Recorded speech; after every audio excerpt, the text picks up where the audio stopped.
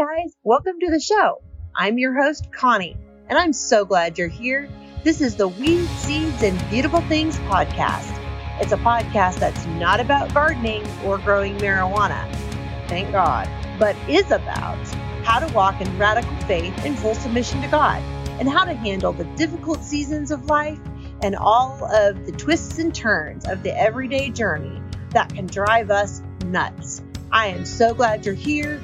Join me as we dig into the Word and find hope and confidence in Christ. Hey friends, welcome to the Weed, Seeds, and Beautiful Things podcast. Thanks for bearing with me the last couple weeks. I have not been able to publish a podcast. There's been some struggles going on in our family and some sickness and a lot of transition. So I just wasn't able to get out a new episode for the last 2 weeks. But today I'm back and I'm going to share with you a verse in scripture that has been meaningful to me. This has kind of been a little bit of a dry time and a little bit of a time that's been down, filled with some anxiety, some depression, just some struggling. And this verse came to me and I meditated on it for quite a while. And I feel like I was able to comfort myself with the truth in this verse. And so I want to share that with you. It's Romans 8:26, and I'm reading in the Amplified Version. So the Holy Spirit comes to our aid and bears us up in our weakness. For we do not know what prayer to offer or how to offer it worthily as we ought. But the Spirit himself goes to meet our supplication and pleads in our behalf with unspeakable yearnings and groanings too deep for utterance. So the first thing that this verse states is that the Holy Spirit comes to our aid and bears us up in our weakness. And this weakness is specifically talking about praying. And I don't know about you, but it is hard for me to maintain a fruitful, consistent, deep prayer life. It takes work and energy and effort. Not that we are supposed to live by works, but works are involved when we are following the Lord. And so I know for me that it's a discipline more than anything else to spend time in prayer.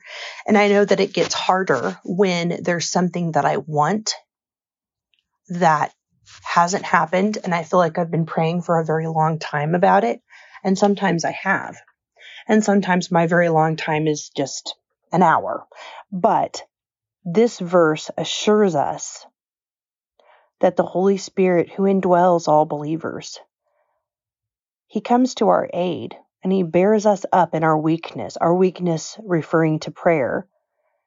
And then it goes on to say that when we don't know what to pray or to offer it in the right way, so some things that we pray for, to us, they're good. To us, they make sense. And humanly speaking, they're all of those things. But we're not omniscient, omnipotent, all-knowing, sovereign as like God is. We don't possess those abilities to see into the future and to know how all of the fabric strings of our life should be intertwined together in the right way that brings about the right result. We can only see extremely limited versions of what we want to see. So when we pray, we often, if we're right with the Lord and we're praying, we often don't have anything other than a general idea of what we should be praying about. And sometimes, and most of the time, we don't even have that. Most of the time, we're in this second place where we don't even know how to offer up the right prayer. We're so limited. And so we have this assurance that if we are spending time in prayer, even with all of these weaknesses, all of the weaknesses that being a human encompasses, all of the struggle, that the Holy Spirit himself, he comes to our aid and he bears us up in our weakness, but he also meets our supplication. So our supplication is our prayers. He meets our supplication and he pleads on our behalf with unspeakable yearnings and groanings too deep for utterance. This unspeakable yearnings and groanings, too deep for utterance, makes me think of the passion and the emotion that Jesus feels when he prays for us. And then it also re-solidifies the fact within my heart that we have a Father that loves us. We have a Father that, although he is God, he prays for us, that he gets down and gets in the muck and the mire of our lives, and he is interceding for us. And I looked up some commentary on this verse, which I'll share with you in a moment. But over and over and over, what you see is this God, this triune God, Jesus Christ, God and the Holy Spirit, all working on our behalf to strengthen us, to help us enter his presence and to know how to pray. And when we fall short, he's taking the little bit that we offer and he is pleading on our behalf. I want to kind of jump over to another topic here. I know that there are a lot of people. There's one person in particular that I'm praying for this morning regarding a baby. And this person has been praying for a long time for a child. And they've been met with a lot of losses. And of course, I know that story. I've walked it my own self and with my own family. And sometimes, maybe not even sometimes, maybe more often than not, as believers, I would caution you from giving up. You think you've prayed long enough, and you think that God has shut the door, and you think that he's not going to answer. But I have learned in my life more times than I can count that we give up praying and believing. And oftentimes the things that we want, God is going to work out. He wants them for us. But he doesn't just want to answer the prayer in a quick manner. He wants to build our character and our dependence on him and our belief in who he says he is. And he does that in the season of our wilderness wandering. When we're wandering in the wilderness and we are wanting something and we can't make it happen, that is the season where God isn't withholding to be mean or withholding because he doesn't like us or he likes to see how much we can stand or tolerate. None of that is true.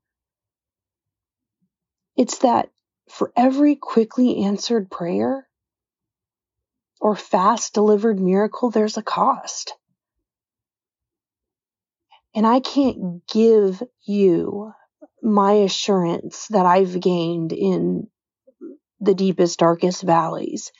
I wish that I could. I wish it worked that way. But scripture is very plain that we have to work out our own salvation with fear and trembling. And I think part of that is coming to a place where we just know that we know that we know, and we don't have to defend that we know.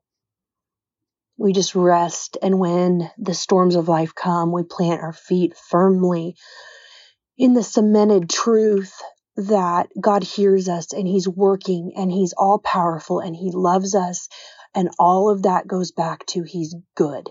And when nothing else makes sense, we pray, God, you are good.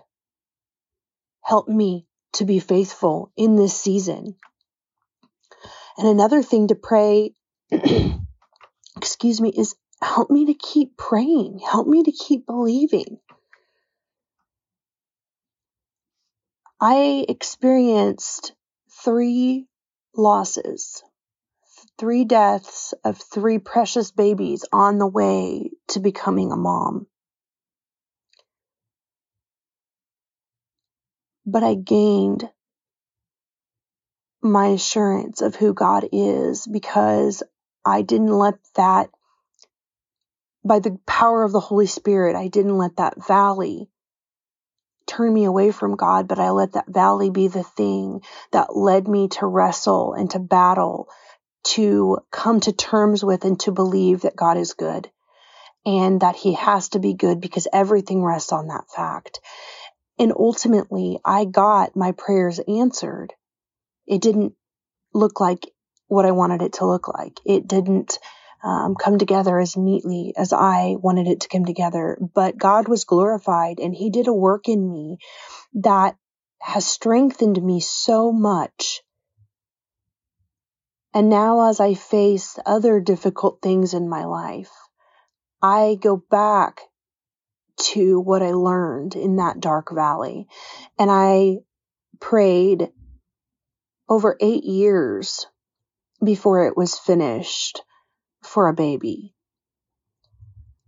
Another instance is I was very sick as a child, and my mom and my grandma prayed for over 18 years with no evidence that I would ever be healed. But they kept going to God. They kept falling at the mercy seat. They kept bringing me and my life and all of the shattered pieces of who I was.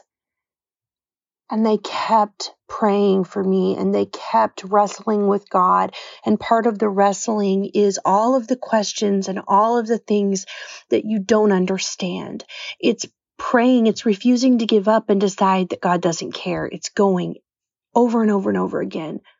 Lord, I'm hurt. I'm upset about A, B, C, and D. Help me to accept. Help me to understand. And when we pray like that, he answers and he begins to change us in such a deep way that when we get out and we're on the other side, we have learned something that isn't able to be shaken. And that's the problem is today, so many of us can be shaken. If it's the right storm that lasts the right amount of time, then we would question if God is good and if we made a mistake by trusting him and following him. But I would say that this discipline of prayer, this discipline of going to God, no matter what, not letting him go until he blesses you. We give up.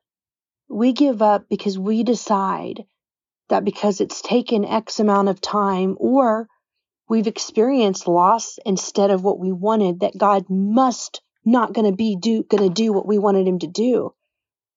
I brutalized that sentence, but I think you get the picture. God is a good God. And scripture says that if we pray within his will, that he will answer those requests. The assurance is that if we pray within his will, he'll answer the request. There's no timeline on that.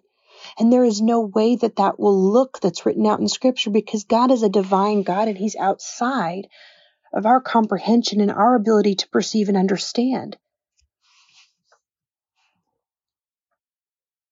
What a tender, tender Father we have. That he puts up with us, that he loves us, that he gives us his word, and that if we take time to look at his word and to meditate on the scriptures, we see a God that over and over and over extends himself to us. He's giving us examples and insight into his love and his tenderness towards us. The Spirit himself goes to meet your supplication and he pleads on your behalf.